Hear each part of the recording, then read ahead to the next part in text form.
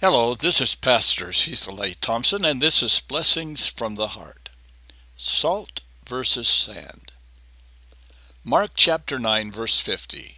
Salt is good, but if salt loses its salty quality, you can never restore its salty quality again.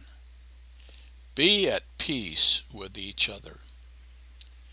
I can recall my teenage years when I worked mixing and hauling concrete.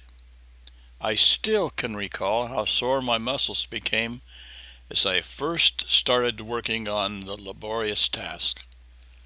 That is an experience which lingers in one's mind. I have read today's passage from Mark's Gospel many times and always reflect on how similar sand and salt are to each other, yet they are uniquely different. Sand is simply fine bits of stone, but salt is a chemical with unique qualities. Salt can season food to make it more appealing. It can preserve food to make it last longer.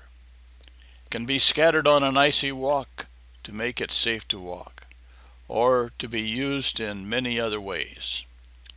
Fries would just not taste the same without salt. Making this personal, we need to ask ourselves, just how are we similar to the salt we crave so much? Do we act as a preservative to the things which God wants to remain? Do we create a desire for more of God's Word after we have been with other people? Let us strive to have more qualities of salt than sand. May God richly bless you as you bless others by your words and actions. This is Pastor Cecil. We trust you've enjoyed today's devotional. Please forward this devotional on to someone who could use the encouragement.